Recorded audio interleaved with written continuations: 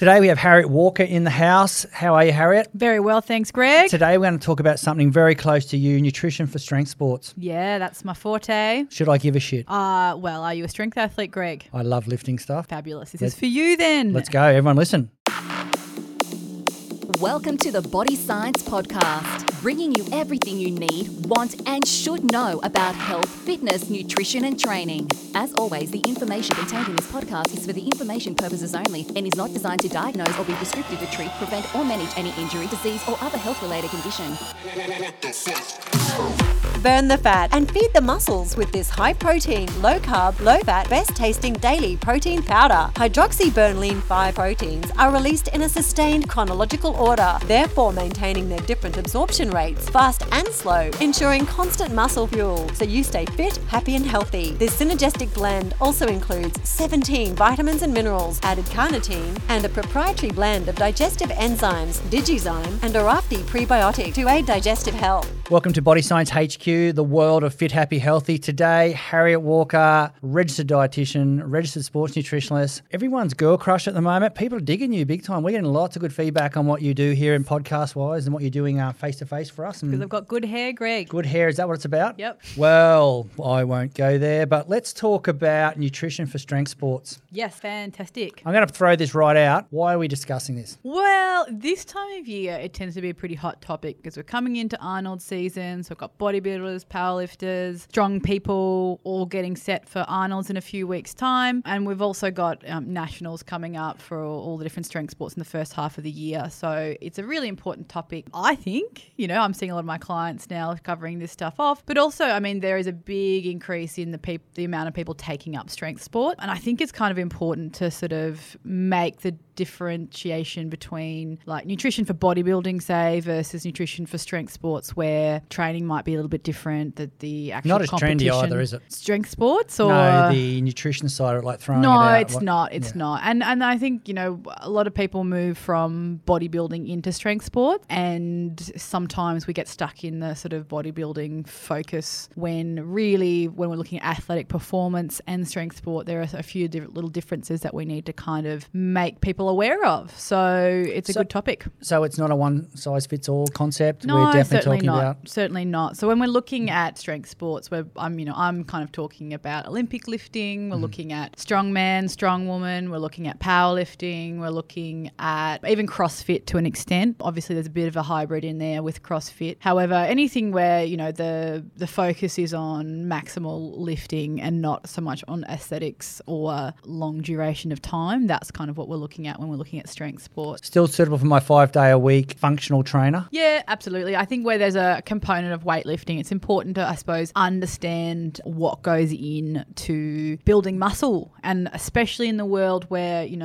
dieting and restrictive eating behaviours appears to be the key, which I've got a lot to say about that, but we want to make sure that people are actually eating adequately in order to make the most of their training as well. So less is not more when it comes to strength sports. Nice. So what are the characteristics of a strength athlete? What are you looking for when someone walks in? Well, I think the good thing about strength sports is not like anybody can be a strength sport athlete. You don't have to, there's not necessarily a specific body type. Obviously levers, people with, short legs, long arms are normally pretty good deadlifters, Yep. But for the most part, we can be working with anybody to make them a strength athlete. The one thing that I think attracts people after bodybuilding, say, to strength-based sports is the fact that leanness is not necessarily a key attribute or even advantageous in the same way that it is for bodybuilding or for like endurance sport. With endurance sport, riding, running, swimming, they'll as little anything, like it doesn't matter if it's muscle or fat, as long as you're carrying as little as possible on your body, the faster you're going to go. Whereas, in strength sports, you want to be carrying as much mass as possible, functional mass, and even extra fat mass in some cases is mass moves mass. So, leanness is not so much a big deal. Muscle mass is definitely a big deal. So we're looking at a higher muscle mass in strength athletes. We want to be able to build the capacity to move the weight. There's weight classes in a lot of strength sports. So Olympic lifting, powerlifting, strongman, they all have a component in the more advanced competitions. They have the weight classes. So we are talking a little bit about day-to-day nutrition for strength sport, but we can also, I think we'll do another podcast on another day about acute weight loss for strength sport. So like making weight essentially. Okay. That's a whole another kettle of fish. But basically, long and short, if you're interested in lifting up heavy things and feeling fit and strong, then strength sport, anyone can sort of turn themselves into a strength athlete. And with your strength athlete coming to see you, and I mean, obviously you lift heavy, you do a lot of, where do you compete in? I'm about to compete in the Arnolds, which is good. So I do strongman, strong lady training. It's hard to explain Strong that to lady. my mum. Yeah. Nice. I I like compete that. in strongman, mum. She's like, what? Long story. Essentially, yeah, I've got a background in bodybuilding. I've done a lot of endurance sport as well, so rowing and surfboat rowing. But yeah, the strength-based sport at the moment is my gig. So I end up talking about this to a lot of people. So when you talk about weight loss, obviously people talk about being in a long time rut a lot, and that's, they're struggling and they actually get to a dietitian once they've tried everything. Do you have the same thing with strength athlete nutrition? A little bit. I think there's a bit of a transition. If you've started a strength-based sport coming from another sport, like it might be endurance running or it might be bodybuilding, whatnot, there is a bit of a paradigm shift that needs to happen for people, understanding that like these days every week there's a new weight loss diet on the market. But the good thing about strength sport, I think, is the message is not about being as small as possible, which is a really nice and positive message. I mean, it's a contrast for women not to want to be smaller. We actually were trying to get bigger in some instances, and you don't have to be huge to weightlift, obviously. It's actually having a conversation about not restricting your diet. It's actually reversing the conversation and encouraging people to be eating adequately in order to be able to perform properly. So it can actually freak people out quite a bit when they first come to see me and they're looking at putting on some lean muscle mass. Actually, the extra calories they get to eat, but you'll find very quickly that people are pretty happy about doing that after a while. Well, it's long-term performance, isn't it? Yeah, it is. And when you look at the physiological demands on the body in order to build lean muscle mass, it becomes pretty apparent pretty quickly, depending on where you're starting from, that you can't get anywhere eating less. You need to be adding in and you need to be focusing on your diet in order to, if you're going to the gym, putting in a light training, you want to be backing it up with your nutrition. So when an athlete comes to you who's looking at like a strength athlete, what are some of their goals they're looking at? Like what things are you addressing when it comes to nutrition? Well, there would be, just on a very sort of top level perspective, there would be three main goals that I'm looking at in terms of strength sports nutrition. I want to be able to promote the muscular adaptations, fancy word. I want to be able to make sure that the people are going to the gym, they're doing the work, and they can back up that work with proper nutrition. So we want to make the most of those adaptations that they are stimulating in the gym. We want to make sure that they have enough of the building blocks to be able to build that muscle after their training session. And we also want to make sure that they have enough energy in the tank to be able to do the session. So we're looking at, day to day, week to week, but we're also looking at that peri-training, before, after training, during training. So you are looking at during training nutrition? Potentially, yeah, potentially. And we can sort of talk about intra-training nutrition at later in the podcast. Yeah, so essentially we want to make sure people are going in fueled so they can do the session and they can go hard enough. And this is probably step one of paradigm shift. People actually start realizing that if they've been doing like fasted cardio, if they've been doing HIIT sessions where the goal has been burning calories, they don't necessarily feel strong doing those sessions because the goal is, it might have been in the past to lose weight. Whereas this time we're going into a training session with the goal of maxing out that session. So performance is the key. We want to be able to push as hard as possible, because if we can't push maximally in a session, we aren't necessarily going to be able to stimulate the adaptation. We're not going to be able to stress the body enough to get a change. If I'm half-assing training, I'm not going to be able to push my body to the point where it goes, oh, I need to change. Whereas we need to be able to fuel so that I can push my body enough to go, oh, that was too hard. I need to be better next week. And that sort of kickstarts the adaptation, the muscle growth adaptation after trainings. Okay, so we're looking for change. We're using food and there's a lot of energy involved in that. What systems are we looking at with strength sports like the fuel mix? Yeah, absolutely. So, I mean, when you look at powerlifting, like, the lift was only like 2, 3, 4 seconds, depending on how long You the haven't seen grind caffeine yet. What's going on? Sorry, I didn't mean to throw you off then. Or caffeine is always an issue. When we're looking at those short sort of phosphagen systems when we're doing short, sharp lifts, but when we move into strongman, we could be going for up to a minute, and sometimes so we're going into that sort of bit more glycolysis in those sort of sessions. But do you just want to explain what that is for the people out there that may not know? Yeah, so when we're looking at energy systems, we've got the short, sharp, we're using the energy that's stored in our muscles immediately, and that lasts about 10 seconds. And then as we go through sort of more glycolysis, we've got a little bit more oxygen to use to burn as energy. That's sort of the more endurance based. And then we've got that sort of middle ground where we're using a little bit of glucose from our bloodstream and in our muscles, and we're also using a little bit of oxygen to release energy as well. So when we're working with strength athletes, we are working in time frames of anywhere from 2 seconds to get the bar up if it's a nice quick lift, but we also might be working up to a minute. So we need to sort of look at energy systems a little bit when it comes to strength sports. We don't need to necessarily be fueling in the same way that we would an endurance athlete, where glycogen depletion is a possibility after over 90 minutes of continuous movement. But we also want to make sure that the athlete has enough fuel in the tank. We're not probably going to be burning out glycogen in a weightlifting session, but we're going to feel pretty uncomfortable doing maximal lifts, and it takes 3 to 5 minutes to actually recover from a maximal lift, like a 1 RM rep max. So we're looking at that stuff when it comes to strength-based sports. So what type of things are you looking at from the training perspective? So someone comes to you and says, I'm a strength athlete, I'm doing this, A, B, C, D. What type of things are you looking for? Like, obviously they're coming to you because fatigue is a driver. Is that where we're at here?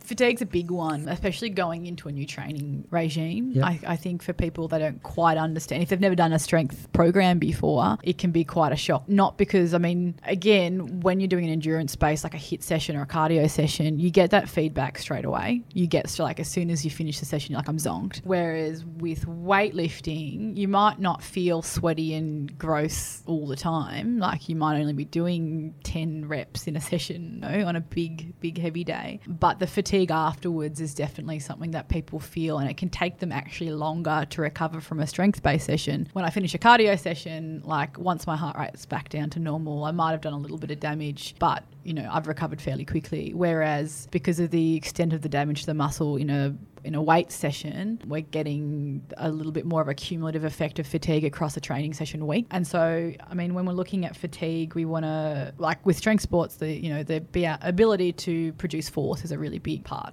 Force? Force. Okay, yeah. So that's a critical part of it. So as we see people go through the week, their ability to, if they're not fueling properly, their ability to produce that force becomes limited, and that's normally due to sort of a cumulative effect of fatigue across the week. So if we're not looking at our post-training refueling, that's going to become more and more apparent as they go. So I'm not sure if this is a silly question or not, but say someone is suffering from what you just talked about there. Say they do fuel up the next day. Is it instant comeback? Where are we at? Like, is there any research in relation to the continuity of that nutrition program versus a quick backup? There probably is research on that. I wouldn't know any sort of studies just off the top of my head. But in terms of being able to recover adequately, definitely going to be a benefit if you are consistent with getting carbohydrates to replenish whatever energy that you might have used in that training session. Adequate protein spread out, distributed across the day evenly, because we're not just recovering in the hour after a training session. We're recovering in the 24, 48 hours that it takes to sort of allow your muscle to remodel, to grow, and all that kind of gig, repair the damage that's been done. Consistency with nutrition post-training, whilst that anabolic window gig, is not necessarily gospel, it definitely is an important period in that, the hour, 2 hours after training. But we also, for a strength athlete, we need to be looking 24 hours, like around the clock, essentially, making sure that, again, we've got that sort of adequate energy in order to grow the muscle, adequate protein in order to build, the building blocks for muscle, and also that we're resting as well. So you can't necessarily get away with the same sort of amount of sessions unless it's the program that you're doing is specifically designed to overreach. We can't get away with overreaching as much as we can with, say, cardio when we're looking at strength athletes. So what happens to us over weeks of hard training? Essentially, I mean, we're building up that sort of lean muscle. So when we do a training session, it's sort of too hard. We're sort of causing that sort of micro tears in the muscle, and our body has to sort of upregulate the cells, like the cellular material, in order to build more lean muscle mass. And that means that next time we come back, we've increased the capacity of the muscle to lift more. And also we've got that neurological adaptation so that our body is actually used to recruiting that many muscle fibers in order to lift heavier. So we've kind of got two things going on. We've got the actual physical growth of the muscle, but we've also got that neurological adaptation to training, whereby, you know, we're able to recruit more efficiently.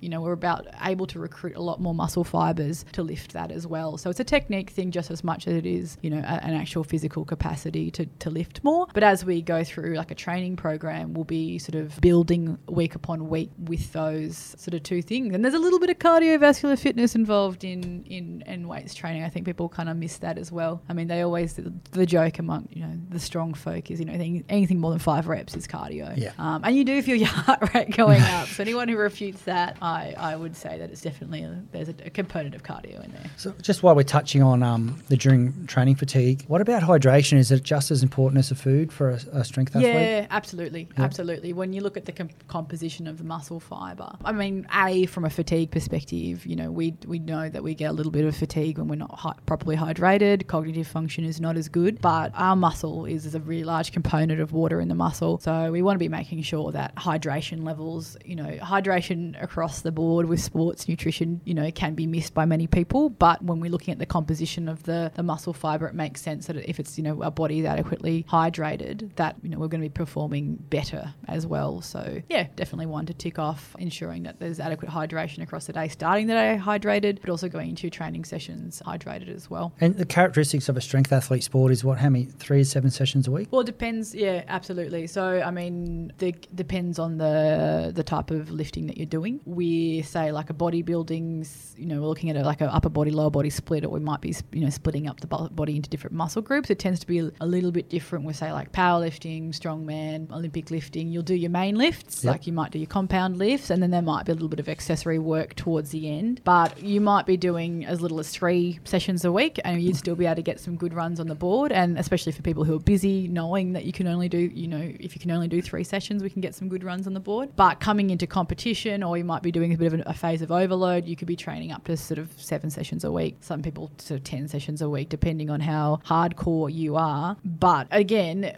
modulating your nutrition according to how many times a week you train as well. So this is when we can implement, you know, training day nutrition versus rest day nutrition as well, and shaking it up a little bit with that. Yeah, it depends on the type of lifting that you're doing. You know, Olympic lifting, there's the key lifts for Olympic lifting, snatch, clean and jerk, and then there'll always be the sort of accessory work, but it might be more work up front and then some lighter stuff during the week, or, you know, depending on how your training session is split up. But then with like a CrossFit athlete, they're a strength athlete. It's important that they can move weight quickly. However, they need to balance that out probably a lot more carefully than sort of the other lifters as well, because they've got so many modalities that they need to train across. Their nutrition will vary greatly as well, and generally it's just sort of a calories thing as well. So just maintaining a neutral position here, Harriet, like obviously the best diet to follow is keto or some type of carnivore.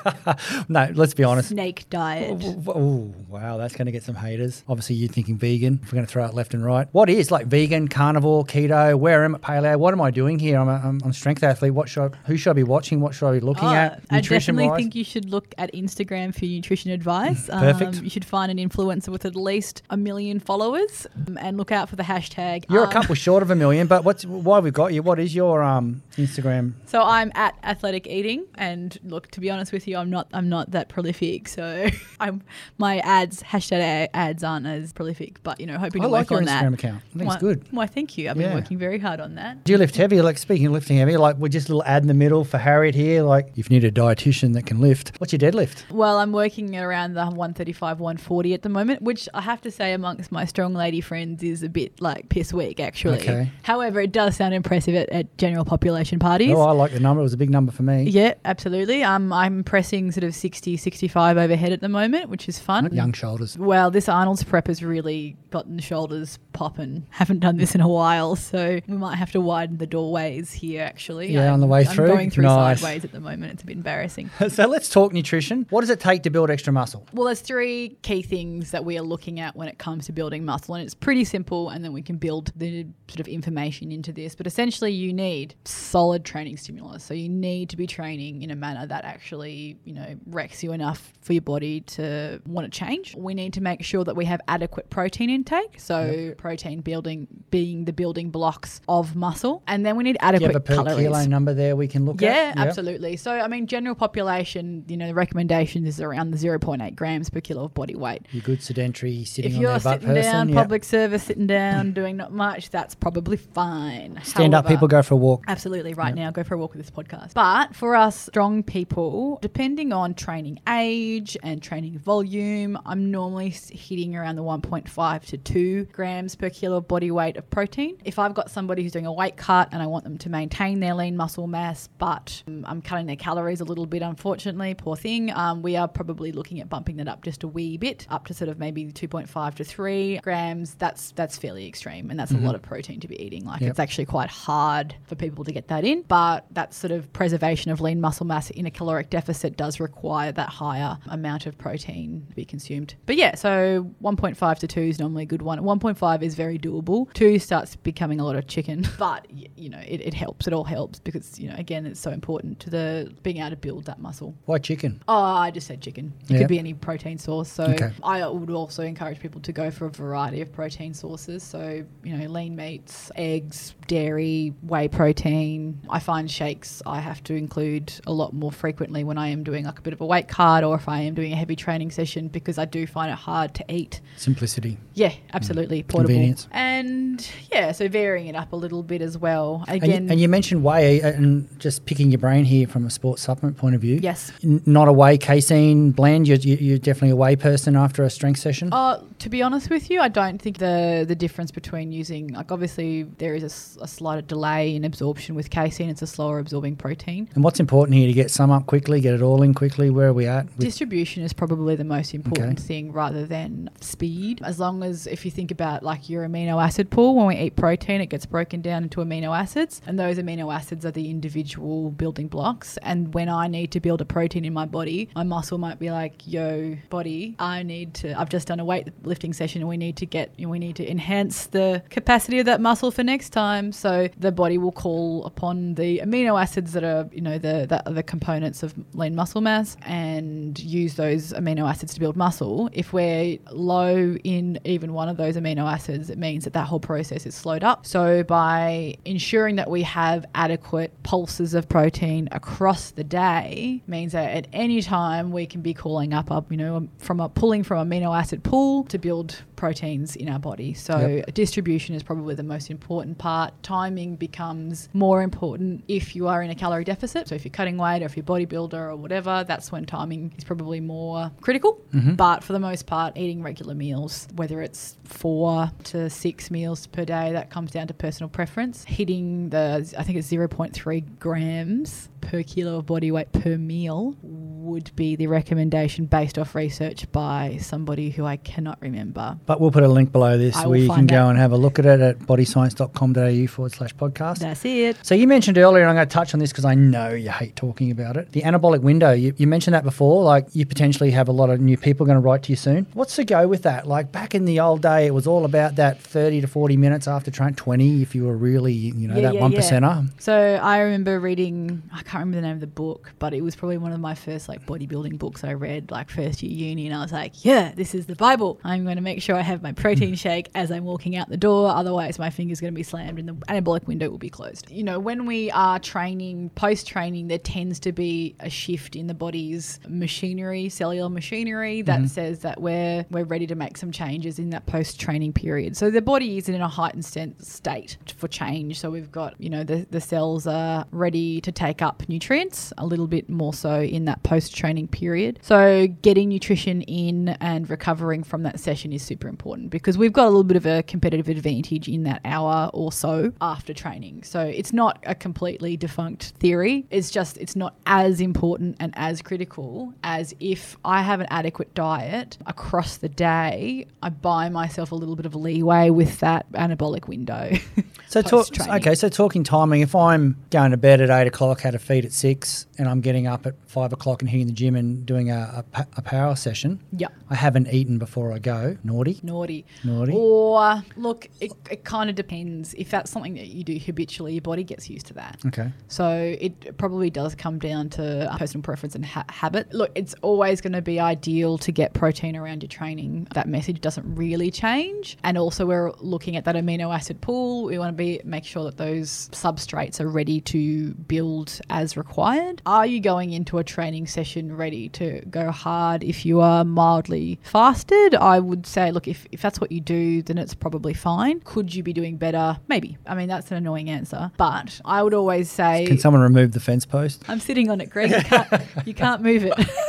But, I think it's important to sort of go, okay, what's the goal here? Am I trying to fast or am I trying to build lean muscle mass? And, most of the research and most of the evidence is pointing towards the fact that going into a training session with a fuel tank that is full is going to be more beneficial than trying to stress your body out that little bit more by being fasted. That's kind of where the answer's at. More is more. Okay. This could be a really stupid question. What type of macros are we running strength athlete program? Like just ballpark. I know everyone's different. I get that. Yeah. Everybody's different. Just going to open that fence up, okay, soon.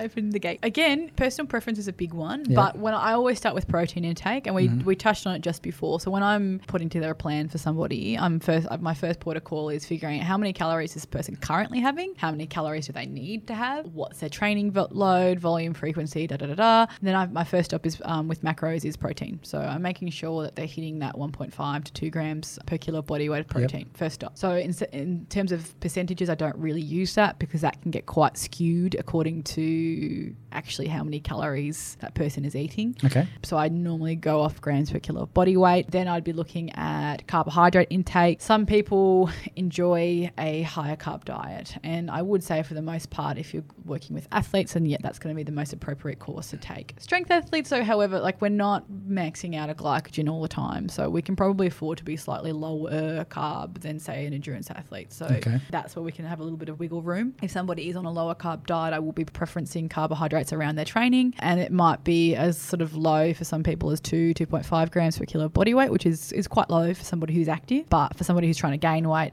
during a massing cycle, trying to put on some muscle, we might be putting them up to 5, 6, 7, 8, 9, 10 grams per kilo of body weight, depending on how big the person is. But, having worked with some people who are sort of sitting up at the 110, 120 kilos, I love making those meal plans because they're just delicious.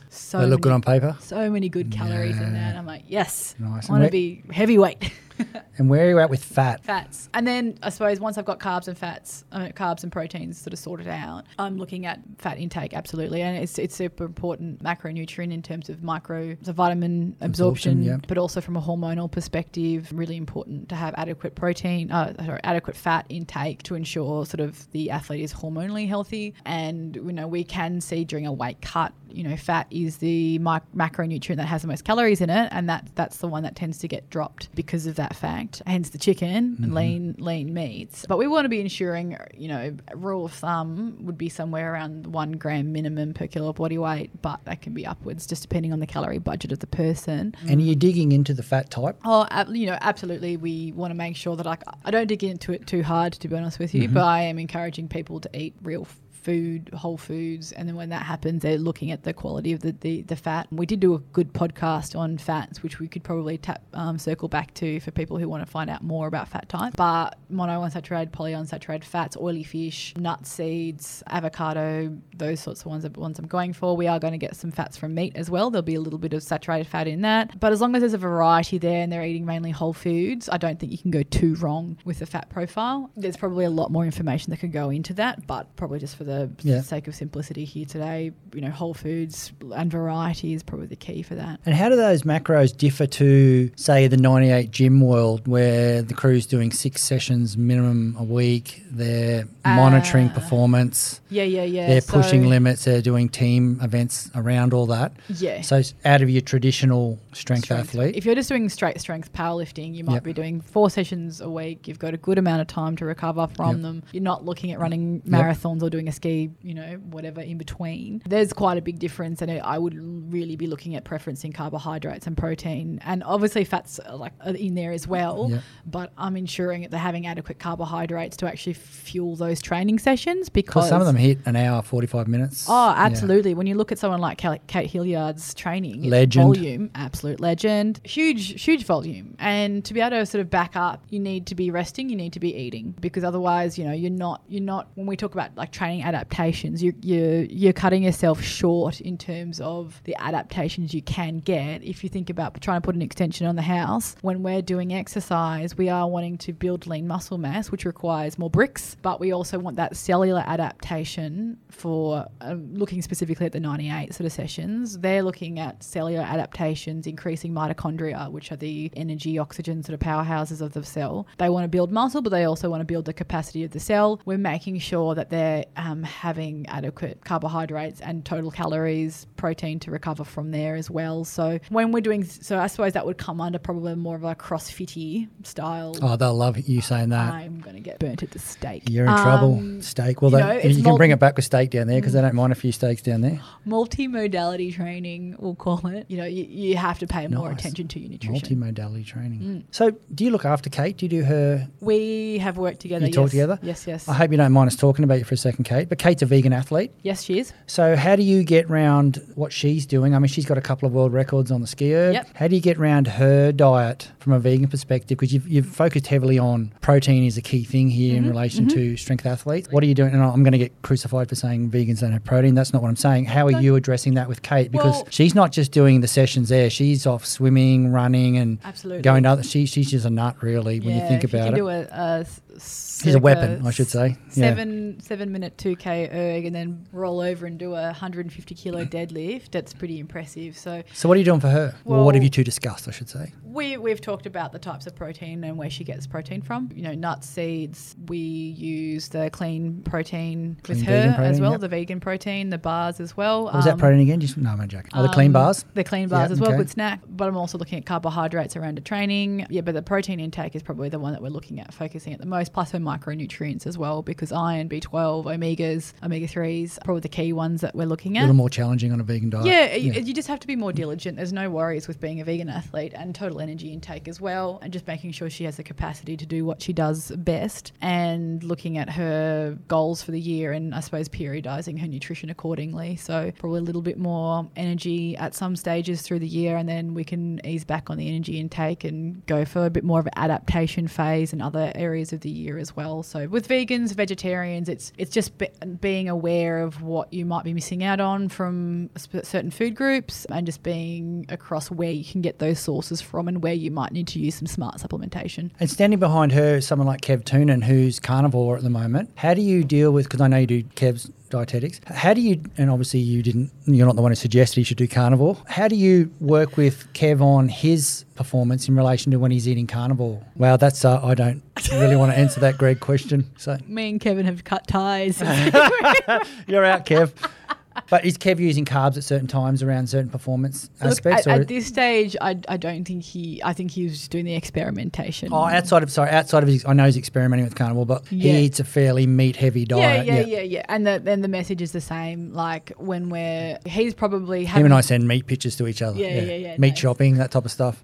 Check my steak out, bro. Look, it'd be the same thing. Like there's going to be an element of adaptation to anybody who's reduced their carbohydrate intake. So he's probably become more efficient at utilizing fats and protein in some cases as energy. So if that's the case, hypothetically speaking, taking on a lower carb diet, you will adapt to that, and your body will upregulate the machinery in the cell that utilizes fat as energy. It's the same with ketogenic. It's the same with any other sort of low carb style of eating. So essentially, look, if that's sort of there's probably a period of 2-3 months where that's occurring. I'll still fall back and say that carbohydrates, if you want to go fast, fast, you want to go on carbs. But you can adapt. So I'm not saying that it's completely, impossible for an athlete to be fast if they're doing a low carb diet, and that's not the case. We do have those people who appear to be like highly functional. So there are N=1 out there. But for the most part, in terms of performance, we see that low carb might be something that you'd utilize during an adaptation phase to stress the body out that little bit extra, so that once we add in the carbohydrates, you're more efficient.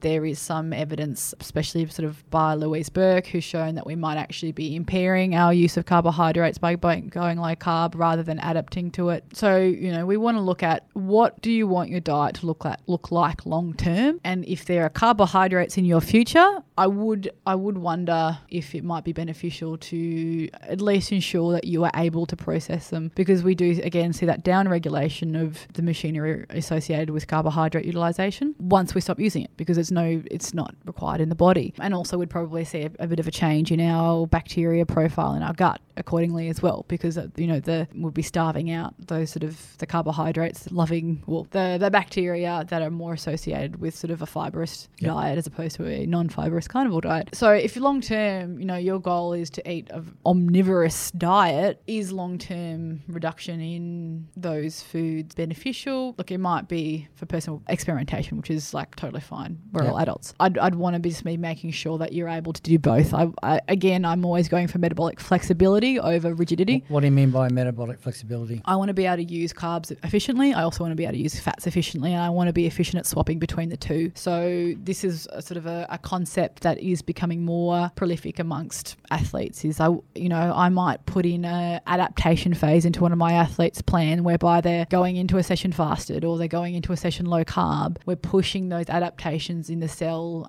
regulating the mitochondrial biogenesis, big word for basically making sure that we've got more of those energy producing units in the cell. And we might do that for a block of 4 weeks. So we might take them low carb for 4 weeks, but it might be relative low carb. It might be low carb for the first half of the day and then we replenish them. So we can shift carbs around and still get that same adaptation without going classically low carb. And so that would be an adaptation phase, whereas we might be going for a performance phase when we know that the person is going to be, if you want to go balls to wall, all out effort, they're going on carbs and they're the people who tend to be winning. And that's sort of based off sort of research as well. So we might be able to go pretty darn well on a high fat diet, but if we want to be winning stuff, generally speaking, we're looking at carbs as the substrate that's doing that. So Harriet, let's start to summarise this. Day-to-day nutrition for a strength athlete. Cool. So the first place I would be starting at is, when are you training? So some people train in the morning, some people train at lunchtime, some people train multiple times during the day, First thing is assessing where the training session is, and then I will generally be concentrating carbohydrate intake before and after, as well as protein intake pulsed across the day. So ensuring that every main meal, I'm having a source of quality protein. No donuts. There is always room for donuts. Beautiful. Especially in the strongman community. Yes, love a good donut. What other goals are we looking at? We are looking at ensuring adequate calories. So looking at the body composition of the person sitting in front of me when I'm saying this stuff, we have to make sure that if I'm working with a lean individual, we're adding in calories, because it takes around 2,500 to 3,000 calories to build half a kilo of muscle. There's actually quite a lot of extra calories. So if we're looking at an extra half a kilo of muscle a week, we want to be adding in around a sort of extra 3,000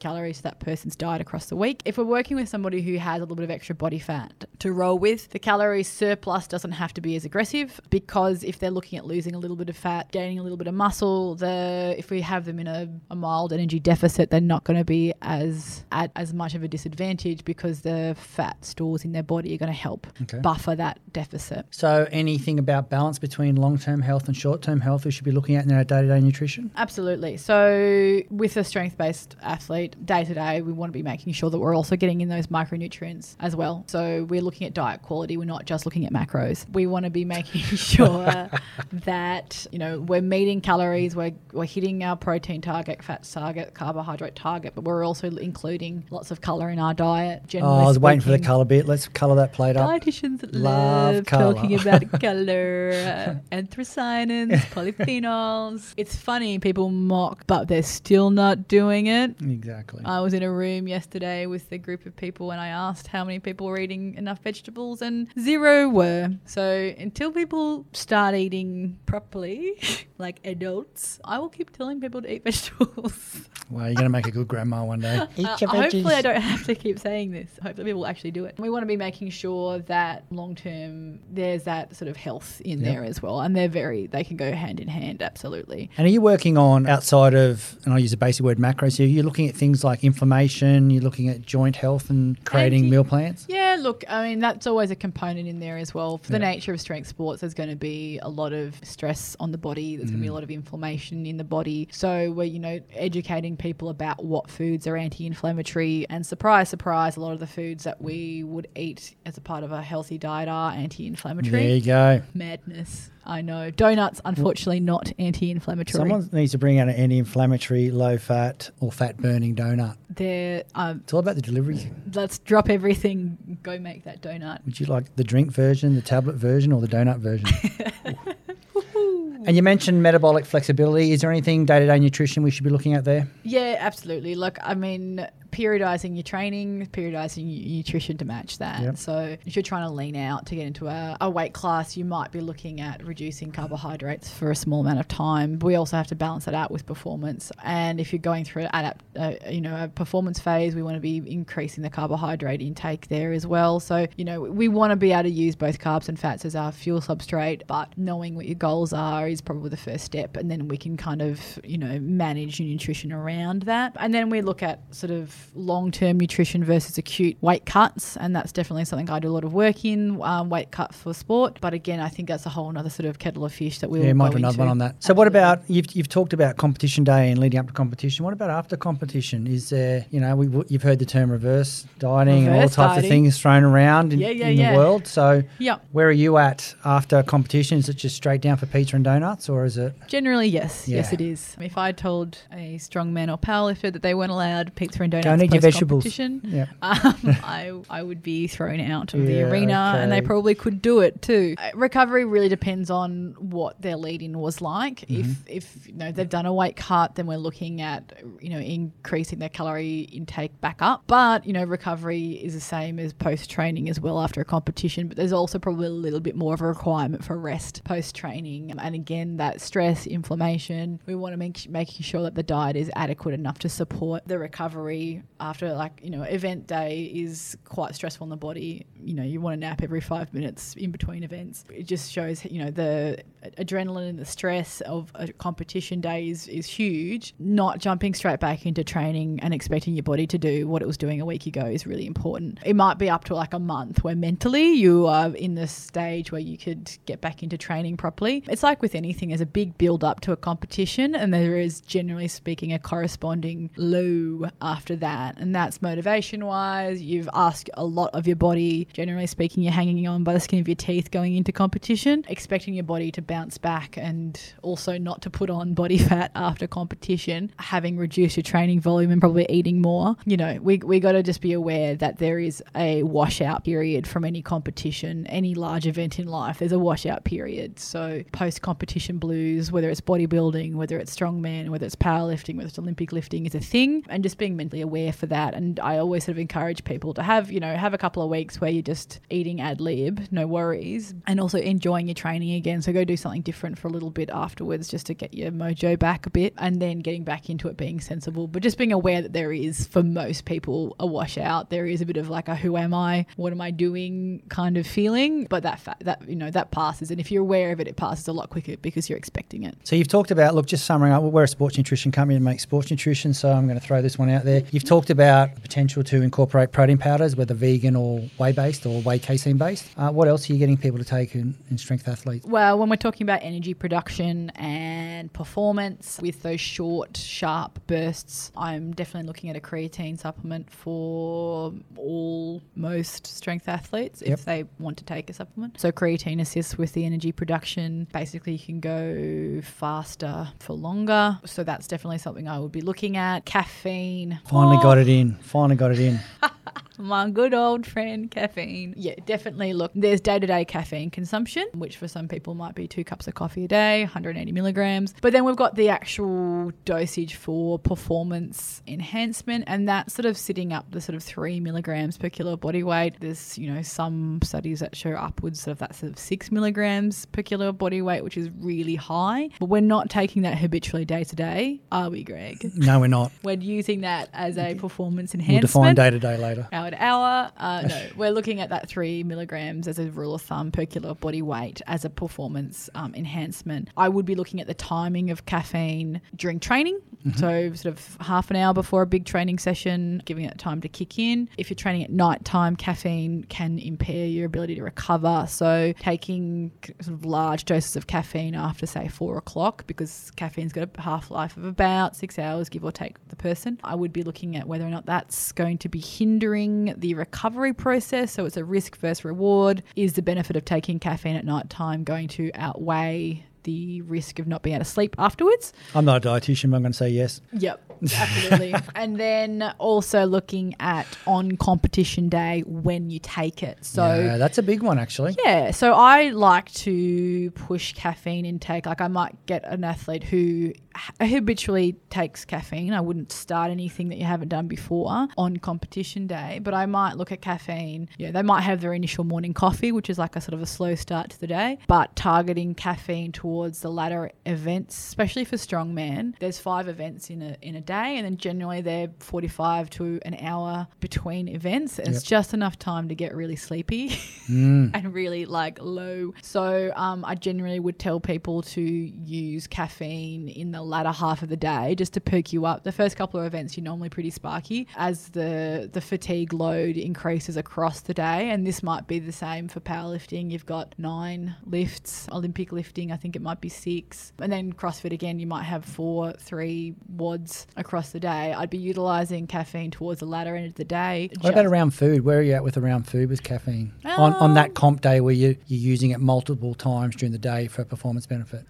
Doesn't matter? Off the top of my head, there probably is an interaction with food and absorption. I don't actually know that off the top of my head, but I am making sure like on comp day that they're regular snacks across the day as well to keep the blood sugar levels nice and high. But I'm really looking at back ending the caffeine intake towards the latter end of the day to give them a bit of a pep up when they're feeling quite sleepy, because we get that fatigue from lifting weights and the adrenaline, we get a corresponding low after that. So using the anti-fatigue properties of caffeine to boost people up. So I would use like a caffeine supplement around then. I actually really like the Chaos pre-trainer for that, because you've got the creatine component as well as the caffeine component. So it's quite nice. It's pretty simple but effective. Yeah, that's the one.